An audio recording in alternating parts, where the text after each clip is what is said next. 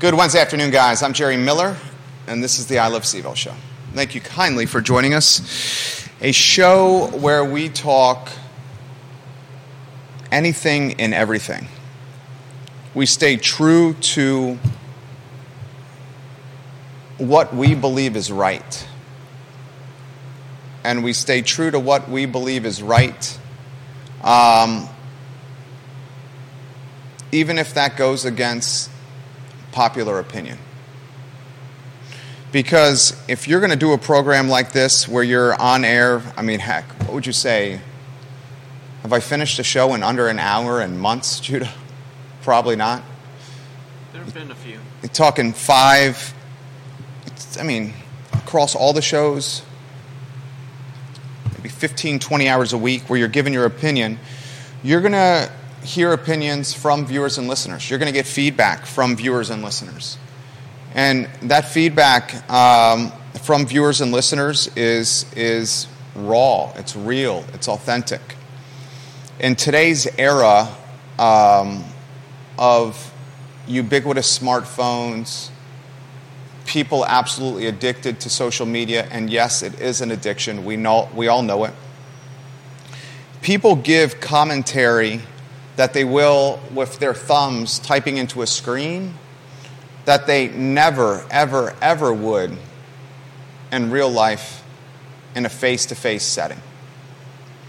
People have keyboard muscles when sitting on their couch. Those same muscles, that same courage, that same fortitude to type something online would never, ever be present in a real-life setting when you're eyeball to someone. I've experienced that firsthand, arguably at a scale that few have because of the visibility of this platform and the nature of giving your opinion on a regular basis, which we do. We give opinions on topics that are close to our heart. We talk affordability in Charlottesville and Albemarle in Central Virginia. We talk crime in Charlottesville and in Albemarle in Central Virginia.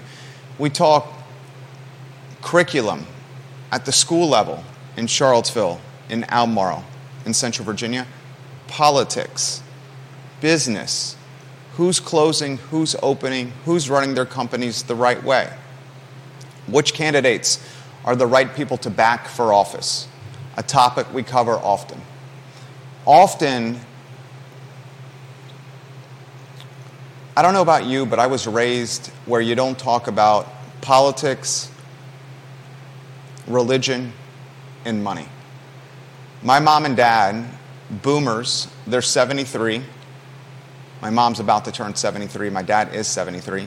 They almost indoctrinated into my brother and I that you don't talk politics, religion, and money.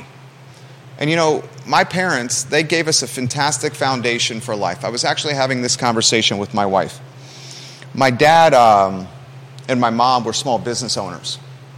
My dad is a CPA, certified public accountant. He went to the University of Virginia, graduated in 1972. My mom is a Cuban immigrant. I tell the story often. Mima and Papi, which are my grandparents, they were born in Cuba. My mom born in Cuba. Mima and Papi, upper middle class life in Cuba. My mom had resources that came with an upper middle class life. Mima and Papi involved with politics to a certain extent at the local level in Cuba, and were seen as, Mima in particular, my grandmother, as leaders within their community. Mima, I was told, had the gift of communication, the gift of conveying complicated matter in simplistic ways. She had charm, and people liked being around her. When Fidel Castro started taking over Cuba, eventually turning it into the communist Cuba that we know today, he used tactics that are undoubtedly synonymous with a dictator, a tyrant, violence, murders in public squares where other people would see leaders beheaded to make a statement that this is now my country to run. And Mima and Poppy and my mom, who was 9 at the time and in 3rd grade, legitimately, they feared for their lives. They feared that they would be the next to be used as a scapegoat or example by Castro and his guerrilla warfare. So there was a night that Mima and Poppy, my mom remembers this like it's yesterday, they woke my mother up. She said it was after midnight, and they told my mom, you need to put everything that you love or everything that's important to you in this backpack, and we have about 30 minutes to leave our home.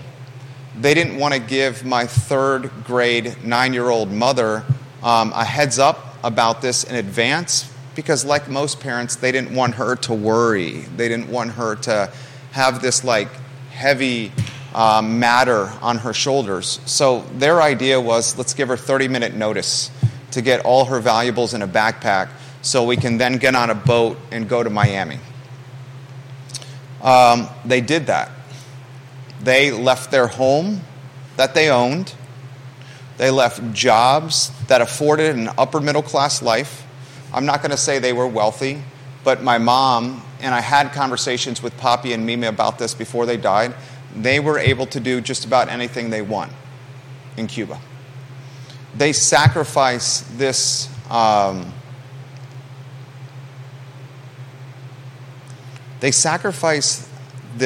effort and this equity and these decades long of climbing the professional ladder to build a better life for their only daughter, my mom, for the sole focus of pursuing freedom in the United States and for the prevention of potentially them getting murdered by Castro and his guerrillas.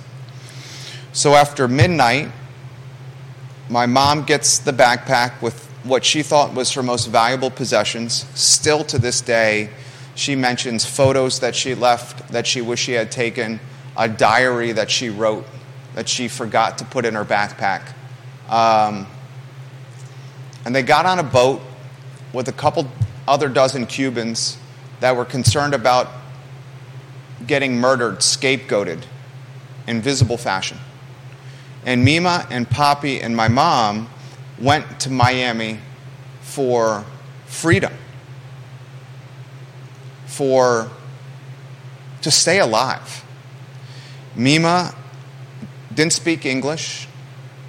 She took the first job available because they didn't have a ton of money that they were able to bring with them.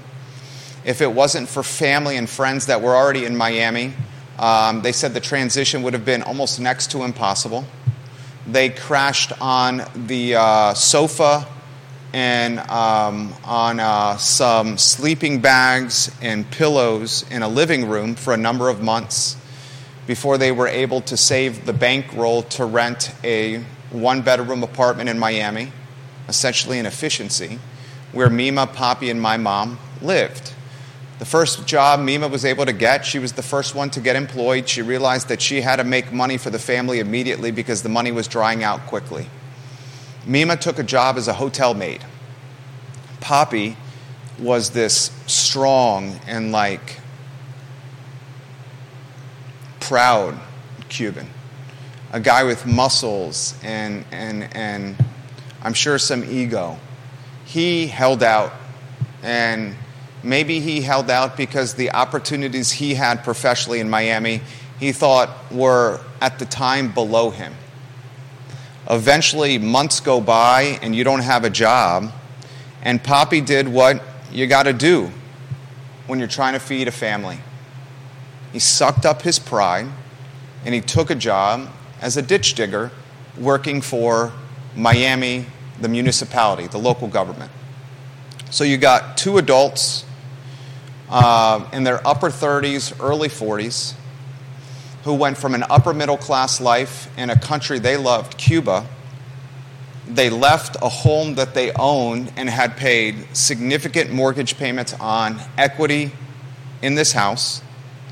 to come to Miami, where for 4 to 5 months they were living on a living room floor of extended family. And then soon thereafter, they were able to afford an efficiency 1-bedroom in Miami where they made it work. My mom slept on a cot. Mima and Poppy got the bedroom. My mom was put in the 3rd grade in Miami in an English-speaking school without being able to speak English. She remembers to this day of how she was ridiculed mercilessly by the students that were English that would come up to her and say nasty things that she could not understand because she had yet to learn the language, but still she knew as a 3rd grader that they were making fun of her because they were pointing at her, they were laughing at her, they were doing this in group setting, and they were aggressive with it. She tells a story of every day in 3rd grade coming home in tears to Mima and Poppy. And what she did not realize at the time was Mima was also coming home in tears from her job as a hotel maid, because Mima was working at a Miami hotel with English-speaking bosses, unable to speak the language, was yelled at and was ridiculed, but had no choice but to keep her head down to do the work, because at the time Poppy was too prideful to get the job as the ditch digger. So she was the sole source of income for the family.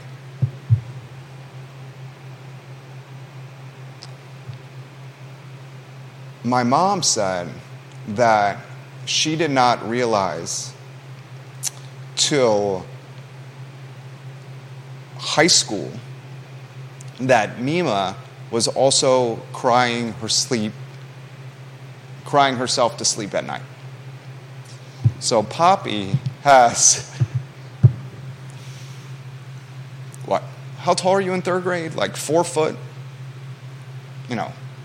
As a 9-year-old, a 10-year-old, on the floor, in a cot next to his bed sobbing, and has his wife in the bathroom sobbing.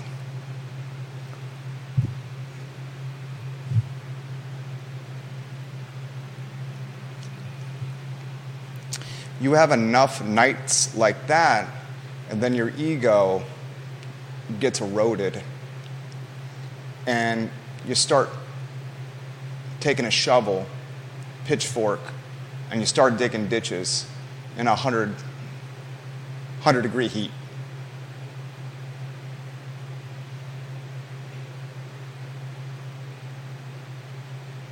But the story has a happy ending. And it's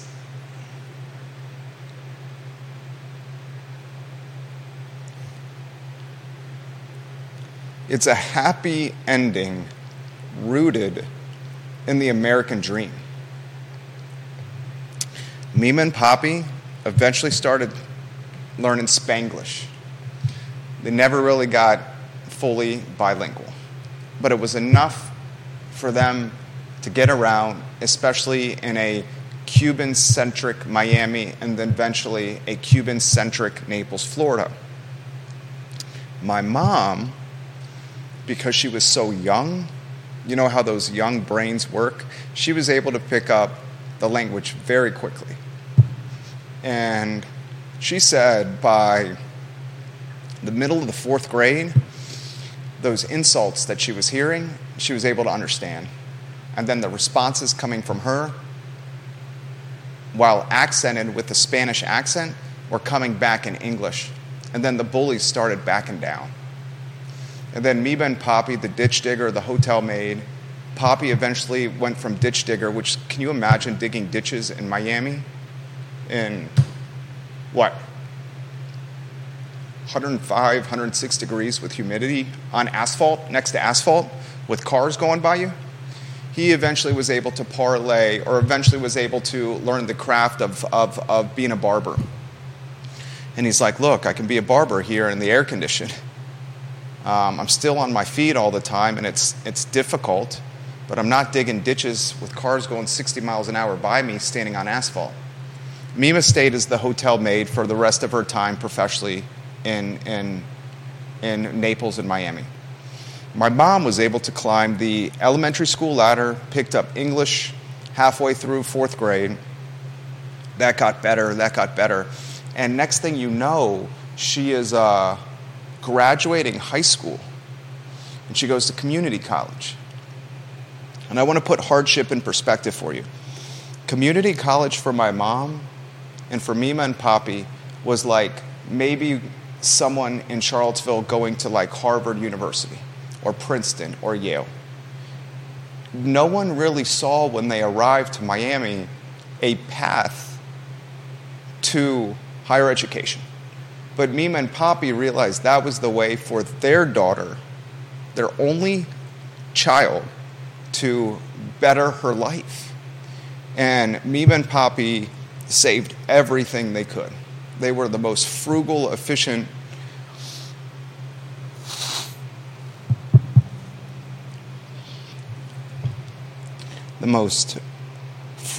and efficient people you will ever meet.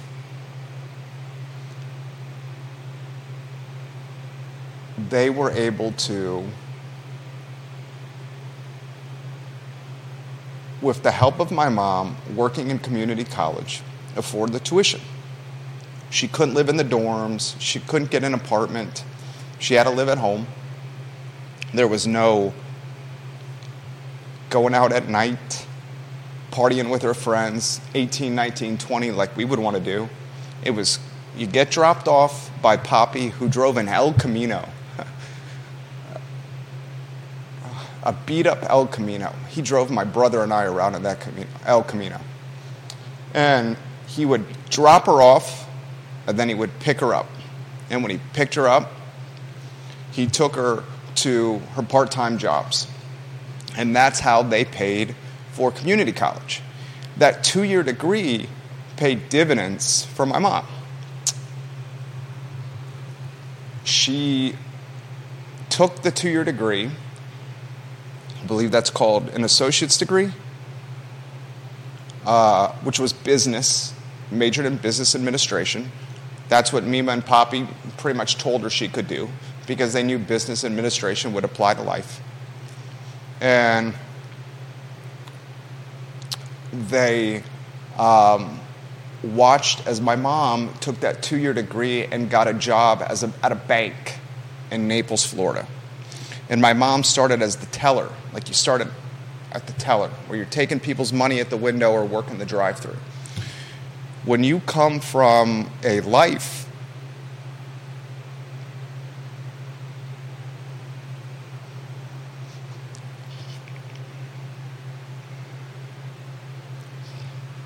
where you forget to pack your diary or your most prized photos of your best friends in a backpack because you only have 30 minutes to get everything.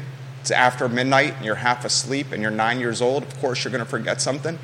When you come from a life where you sleep on a cot for years next to a bed, when you come from a life when you watch your father come in from a 10-hour ditch digging shift and is physically exhausted to the point where he collapses on the couch or the sofa, or you watch your mom go from being a leader in the community to being so demoralized that she's sobbing in the bathroom, you take things more serious than other 20-year-olds. Some are going to the, discoteca, or like the nightclub, closing down the bars. She's like, dude, I have to take the money from this job where I'm a teller and help my parents cover the mortgage that they have or put food on the table. We've had arroz and frijoles for 3 straight weeks for dinner. I'd like to have something else for dinner than rice and beans. So she worked this teller job, and she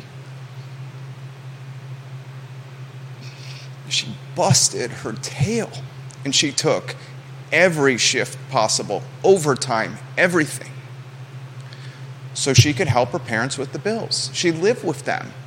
And at this time, my mom's working a teller job at a bank. Poppy's a barber. My mom's still a hotel maid. And they were able to buy a tiny house, like 800, 900,000 square feet in Naples, Florida. And that's a house that my brother and I grew up in. And I'll get to that in a matter of moments. Mima and Poppy were so proud of my mom and the work that she was doing at this bank that they told everyone about it, family, friends. And Mom was so impressed, was so strong with her work, that she impressed the manager of the bank and soon got a promotion. And the promotion was manager of the tellers. And that's key, being the manager of the tellers. As the manager of the tellers, she then had the responsibility of working alongside a young, sharp CPA from Arthur Andersen, a University of Virginia graduate whose job at Arthur Andersen, the CPA firm, was to go up and down the East Coast and work alongside banks, either from an auditing standpoint or from a financial optimization standpoint. And as this young, sharp CPA from Hampton, Virginia, Hampton Crabber, goes from the University of Virginia, takes a job at Arthur Andersen, at one time one of the most prestigious firms out there. He takes his old beat-up Oldsmobile, where he's living in Nova, drives it down the eastern seaboard to Naples. He gets out of the car. He's got a comb over. He's got a jacket on with these big ties and these big lapels.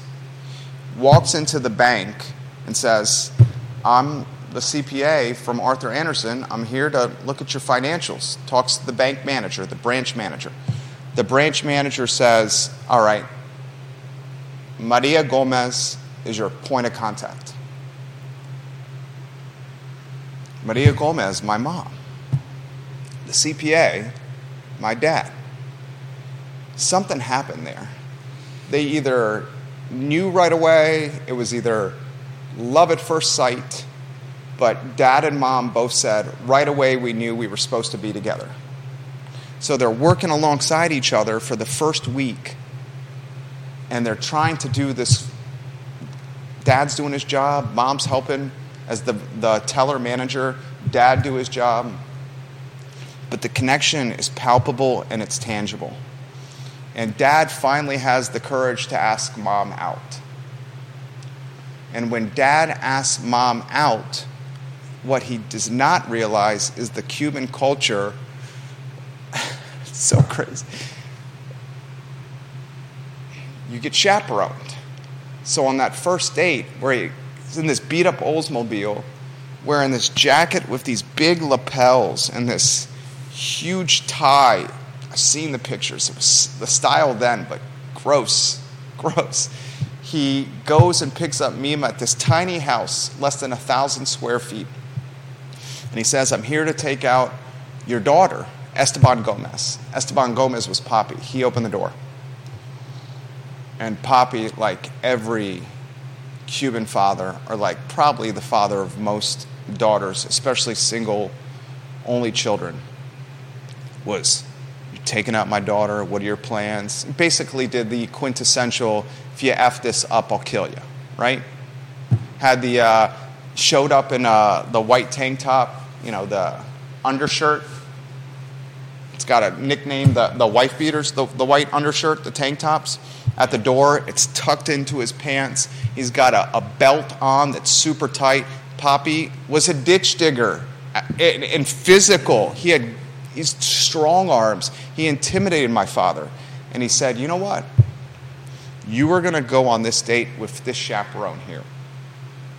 And my dad, my mom, and a second cousin was a female, went out on a date. Evidently, the date was a smash success.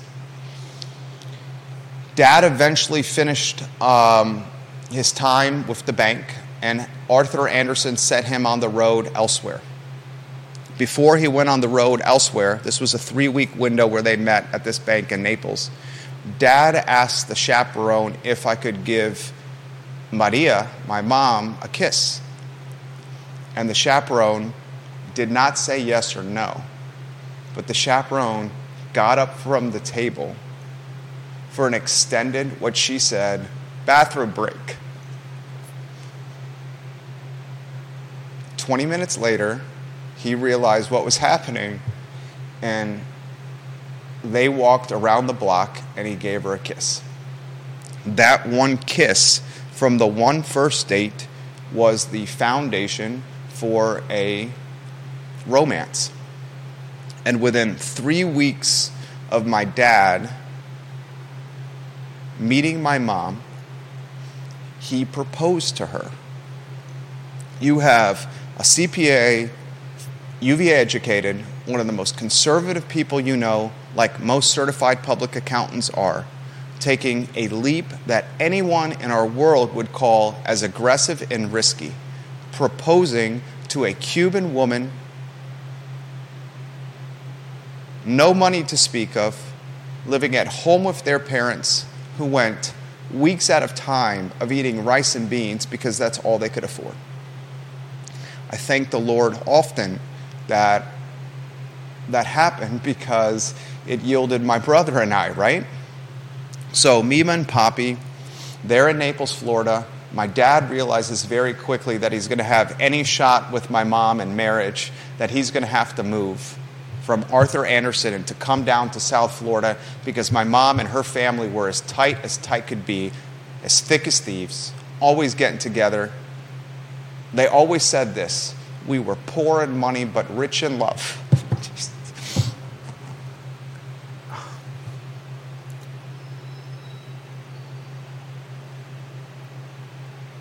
He moves to South Florida, and he takes a loan from his father, Jules Miller.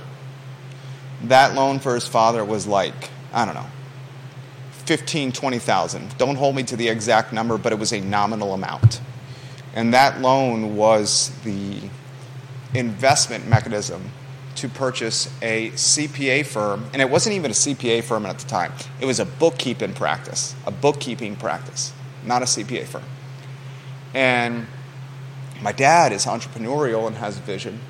He takes this loan from his father, Jules. His father charged him 3 points above market interest. Quintessential Miller. 3 points above market interest for that loan. It was not a gift, it was a loan. And it was a loan where Jules was going to make money on his son.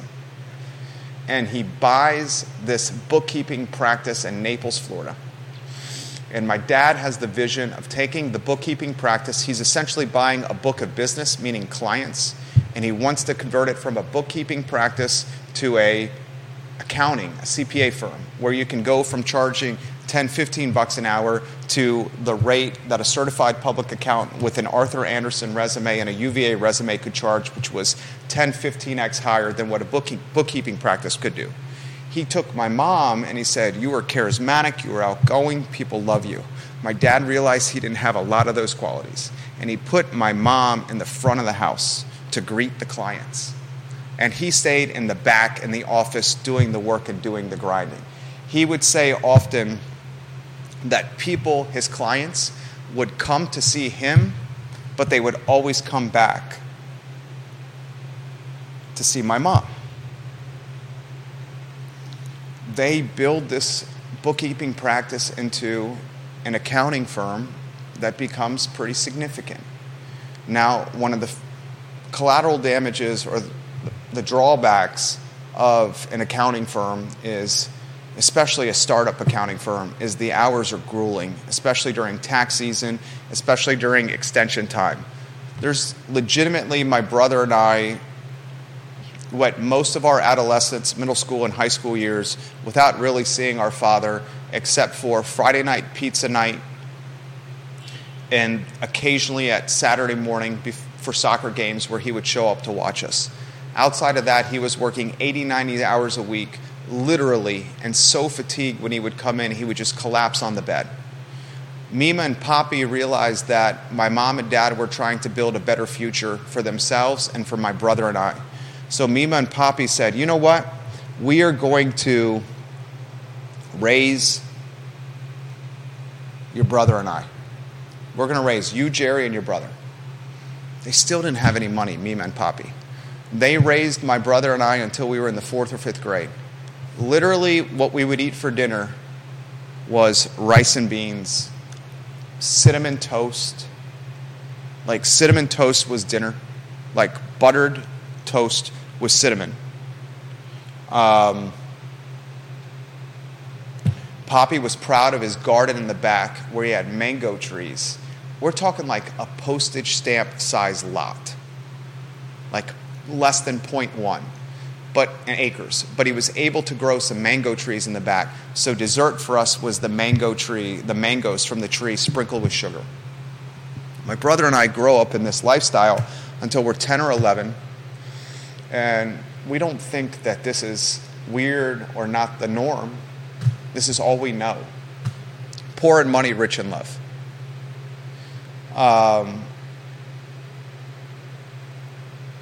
Then Dad and Mom built the business to a point where another CPA firm wanted to purchase them. And obviously they made an offer that my dad could not refuse. And 2 other CPAs from another firm bought my dad's book of business. He sold that firm. He transitioned from being the shot caller and the visionary of this firm to taking this payday. He had to work I think it was either 18 months or 24 months to transition the business. So the new CPAs that came in, they said, look, we're buying this from Mr. Miller, but he's going to be here for the next 18 or 24 months to help with the transition. So from there, we decided to move, or Mom and Dad decided to move us to Virginia. Dad's family was from Virginia. They saw a little bit more opportunity in Virginia. Mima had a stroke at that time. She was kind of like a fraction or a shadow of her former self.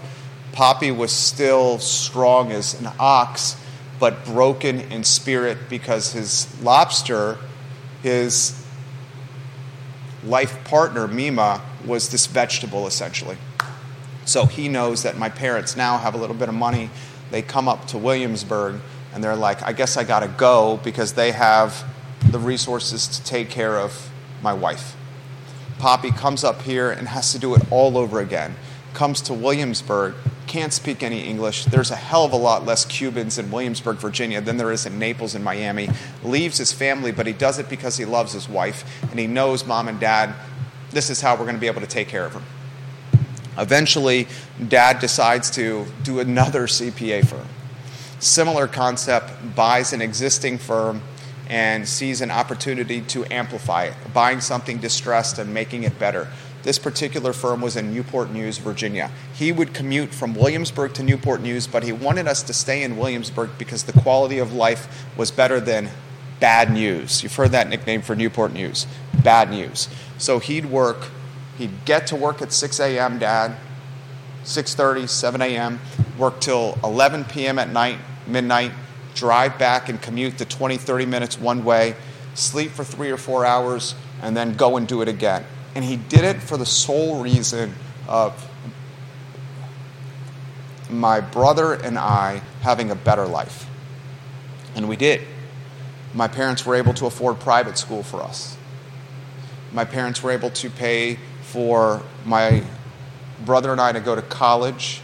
I eventually at UVA did so poorly because I went from a private school setting, a graduating class of 52 people, where the teachers literally grinded you into performing. And I was bright, but I lacked focus, and my parents raised me in such a stringent environment. When I got to the University of Virginia and had a taste of freedom, I went crazy. I've told the story about fake IDs, of chasing girls, of not going to classes, and eventually in the middle of the second year, Dad said, you're cut off. If you want to stay here, go pay for the rest of school yourself. Ruby Tuesdays in Barracks Road came a-calling. That's where I worked. I also did some hustling of pool, poker, taking bets, and a lot of other illegal activity that I should probably not talk about that was entrepreneurial in spirit, and I'll leave it at that. I watched my mom and dad sacrifice, my dad in particular, their health for my brother and I to have a better life than they had. My dad is 73 years old now. His mind is sharp as a tack. His body is that of a 100-year-old. He can dissect stocks, where to invest, where the market's going, politics. He can talk to you about investing. He can talk to you about real estate. He can talk to you about any nuanced element in the field of business. But if you have him walk down the stairs, he can't do it. He has to take 2 naps a day for 2 hours. His feet are constantly swollen from the diabetes. He had a quadruple bypass, Parkinson's. His hand shakes where he can't write his signature anymore. And you're literally concerned about what's going to happen with him from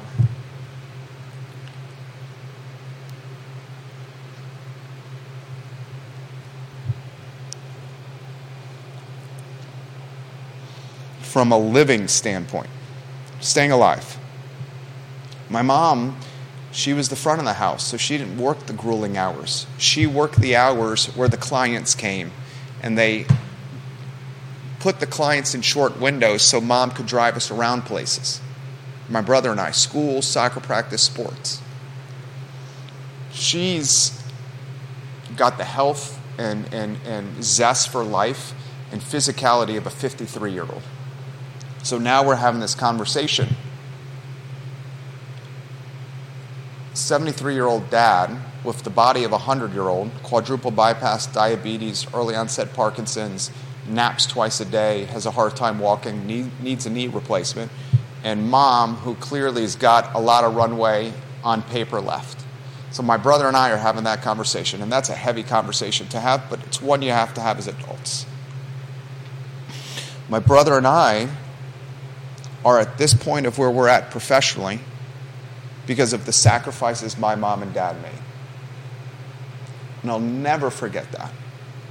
Mima and Poppy, when they died, this is what Mima and Poppy, when they died with.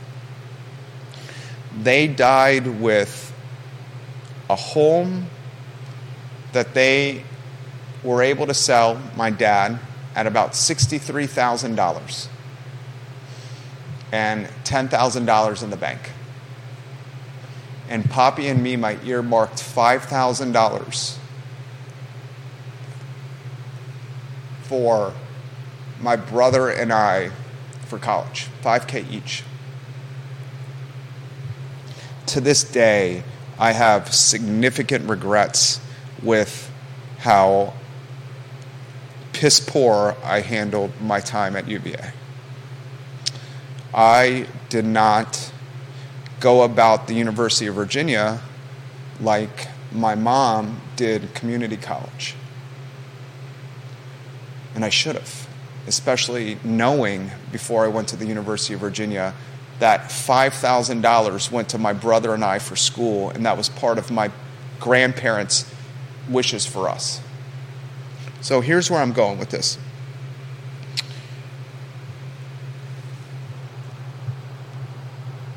As you will mature, and it's not just me, it's all of us, as we mature and we go from being single to finding a partner, someone we love, to having kids, your perspective and outlook on life changes.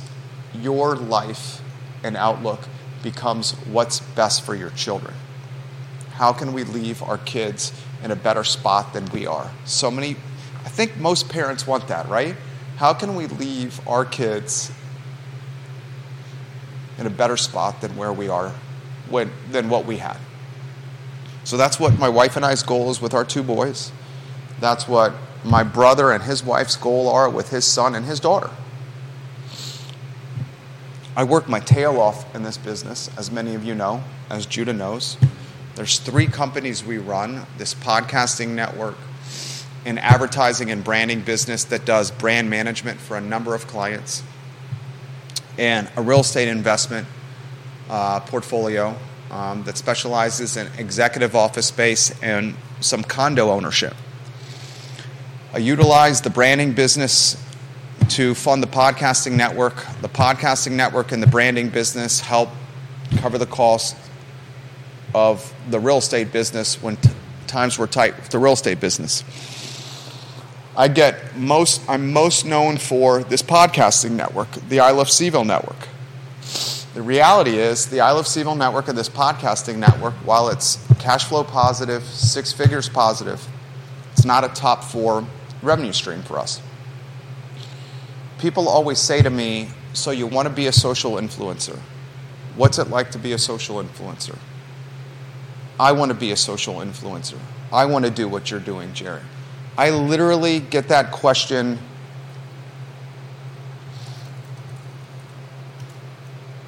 I don't know,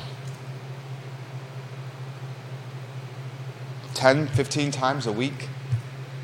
I went to Wegmans yesterday to buy baby formula and got that question. I got stopped by someone that's advising a candidate who's currently running for office next to the milk aisle. I had a 10-minute conversation. And look, pros and cons of being a social media influencer, I can give them to you. There's one team, Judah, in a market of 300,000 people that is doing this professionally for a living full-time. Me and Judah. My wife, very instrumental with the business, on the payroll. Those are the only 3, the only team. Other folks want to be a social media, they do the videos, they want to be an influencer, they're on TikTok, they're on Snapchat, they're on Instagram. They're trying to do it. There's one team, 3 people financially supported. Actually, we got kids, so call it 5. Judah's got a dog, 5.5, that are doing this professionally. And here are the pros and cons of it. Pros, a lot of days I get to come to this talk show and talk about stuff that I'm passionate about. And my hope is, as I talk about stuff that I'm passionate about, you, the viewer and listener, find it engaging as well. I chat business and real estate and politics and schools. I was having this conversation with John Blair. I talk these topics because these are the topics I'm passionate about. And when you talk about stuff you're passionate about, it's easy to do this. It's fun. It's like you never work a day in your life.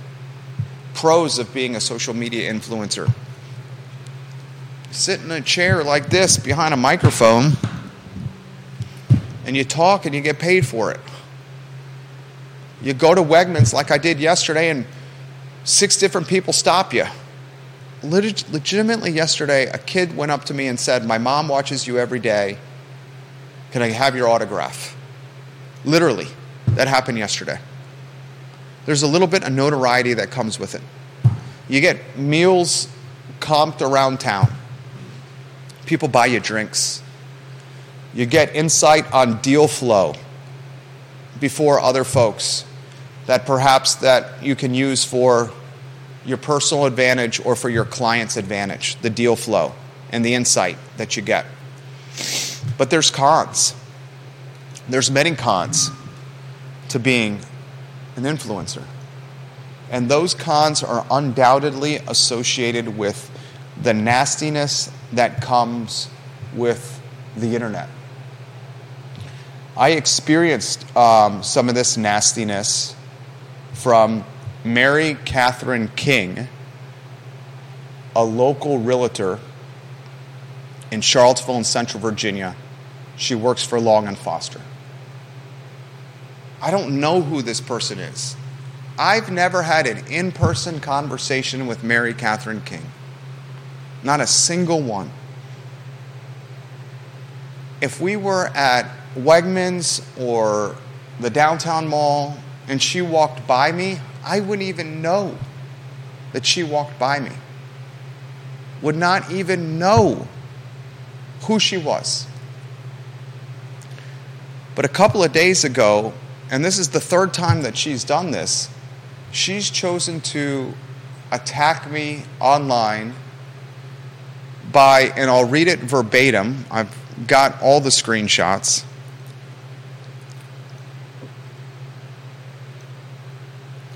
And this is a local realtor whose job is associated with professionalism. She called me an absolute douchebag.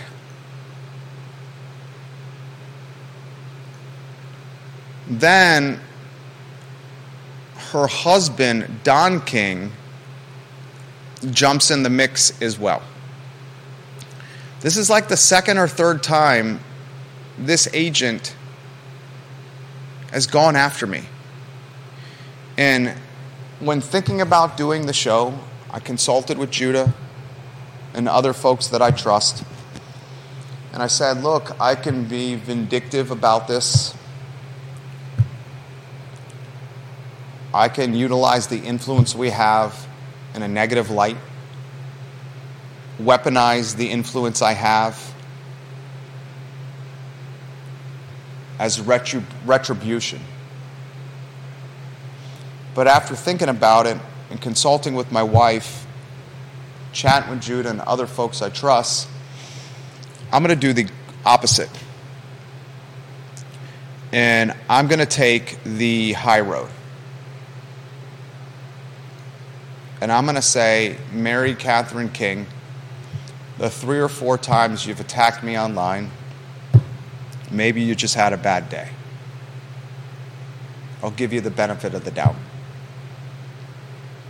If you'd like to grab a cup of coffee to talk about it, come on the show to hash it out, write me an email to let me know what your feelings were at the time, that's cool.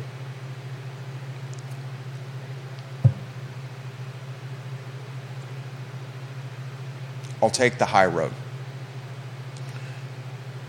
So when you think about being a social media influencer or pursuing this path, first realize there's one person doing it, 3 people doing it in a 300,000 person market, and they're all tied to I Love CVille.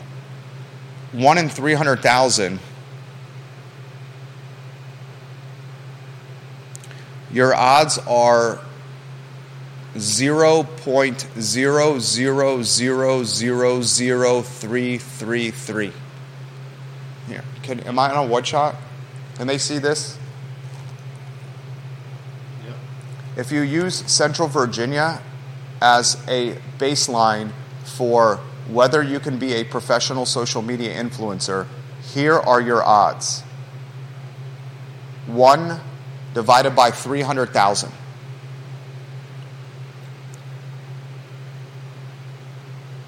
0.0000333. I would very much encourage you not to pursue a professional path where your odds are stacked this against you. That's the first piece of advice I offer. The second piece of advice I offer, if you're going to be a social media influencer, you better have the thickest of the thickest skin possible. Because folks like Mary Catherine King will utilize keyboard muscles to pass along the nastiest of the nasty on a phone, on Facebook and Instagram, that they would never ever do in person. Ever do in person. Certainly not to your face. And that's on the regular. That happens often to us. I joked the other day about meme accounts being created. And it's interesting because that content in my personality makeup, I embrace and it fuels my fire. But that's not to say Judah has the same personality makeup or my wife has the same personality makeup. And they're associated with what I do on this microphone in front of this camera.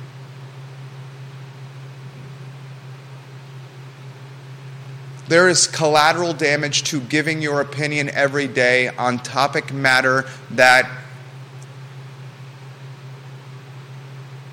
there's no right or wrong answer with. He hears it. My wife hears it. There's not a doubt in my mind as they get older, my boys will hear it.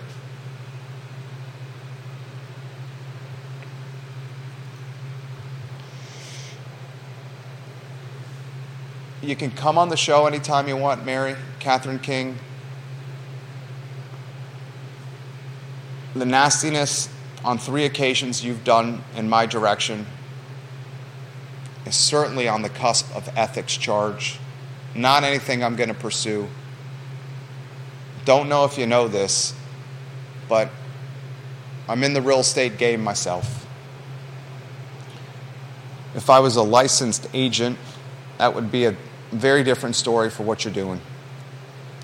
I also encourage all the brokers that are watching the program, and I see 1, 2, 3, 4, 5 brokers and or people working in compliance to immediately put a standards of conduct in place for your realtors when it comes to what they can and cannot say on social media.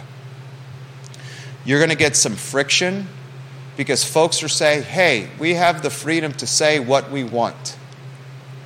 And yes, you do. But you are undoubtedly linked to the firm that you represent and the broker that is your supervisor.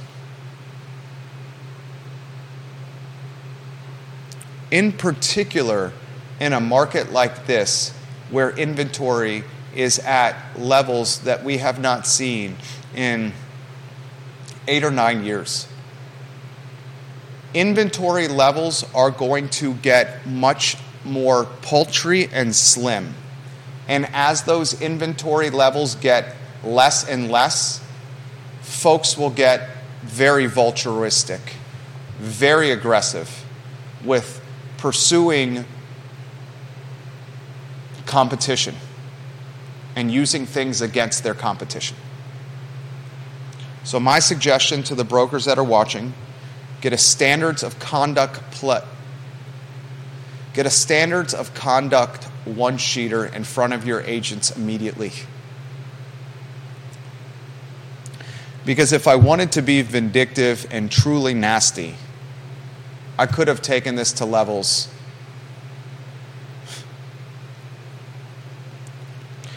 but my sounding board and my better half and my trusted advisors said otherwise. Give her a shot, give her a chance, give her a second chance, give her a third chance, and then come on air and give her a fourth shot. So that's where we're at.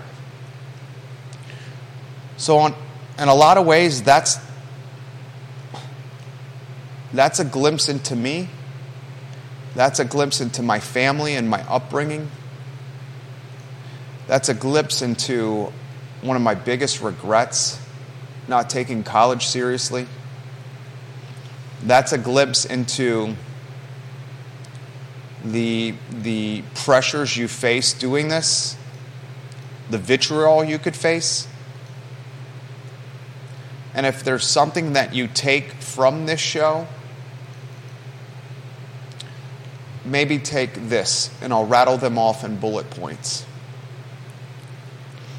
The American dream is not just wealth and home ownership and white picket fences.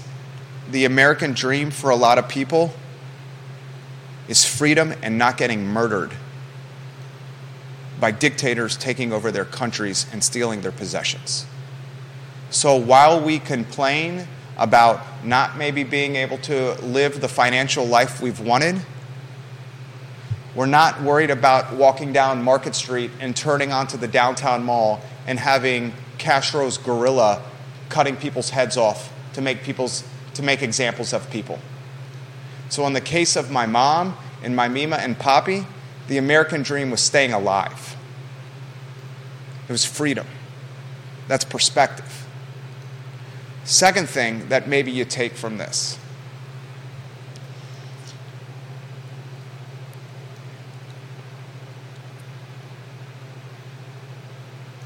Those of us who are willing to sacrifice to the extent of sleeping on a cot or eating arroz y frijoles for weeks on end, buttered cinnamon toast for the other nights when you're not eating rice and beans, having mangoed with sprinkled sugar as your only dessert for the first handful of years of your life, if you're able to make sacrifices of that magnitude,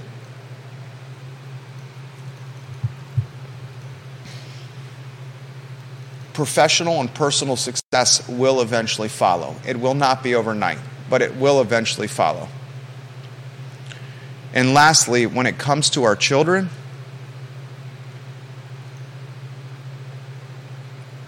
I truly take people for being good, generally good people. I don't think Mary Catherine King is this nasty tyrant that she's showing online. She's a mother. She's a father. She's a wife. She has kids that are going to read what she's written. I'll give her the benefit of the doubt of having a tough time or a bad night. Maybe too much wine or something. But these damn phones and social media take the empathy and the human connection and the sympathy and the kindness out of life. And they turn people into avatars and profiles. And we don't realize behind those avatars and those profiles that there is heart and there's pain and there's regret and there's happiness and there's children that read it or hear it or see it, or wives and husbands that are in the wake of the collateral damage. So I'll close with this.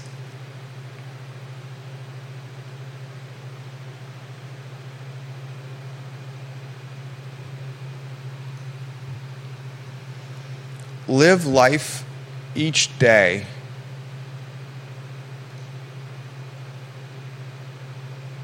in a way that will make your kids proud of you, especially online, because it lives forever on the internet.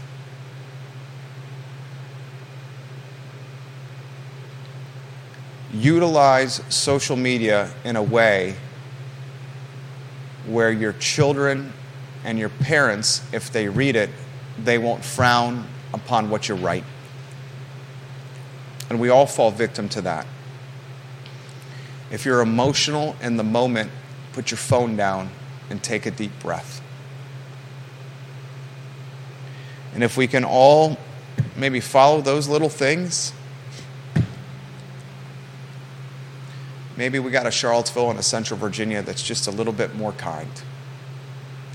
That's today's show on a Wednesday. It's the I Love CVille show. For Esteban Gomez, for Romelia Gomez, Maria Gomez, Judah Whitcower, my name is Jerry Miller. Thank you for joining us.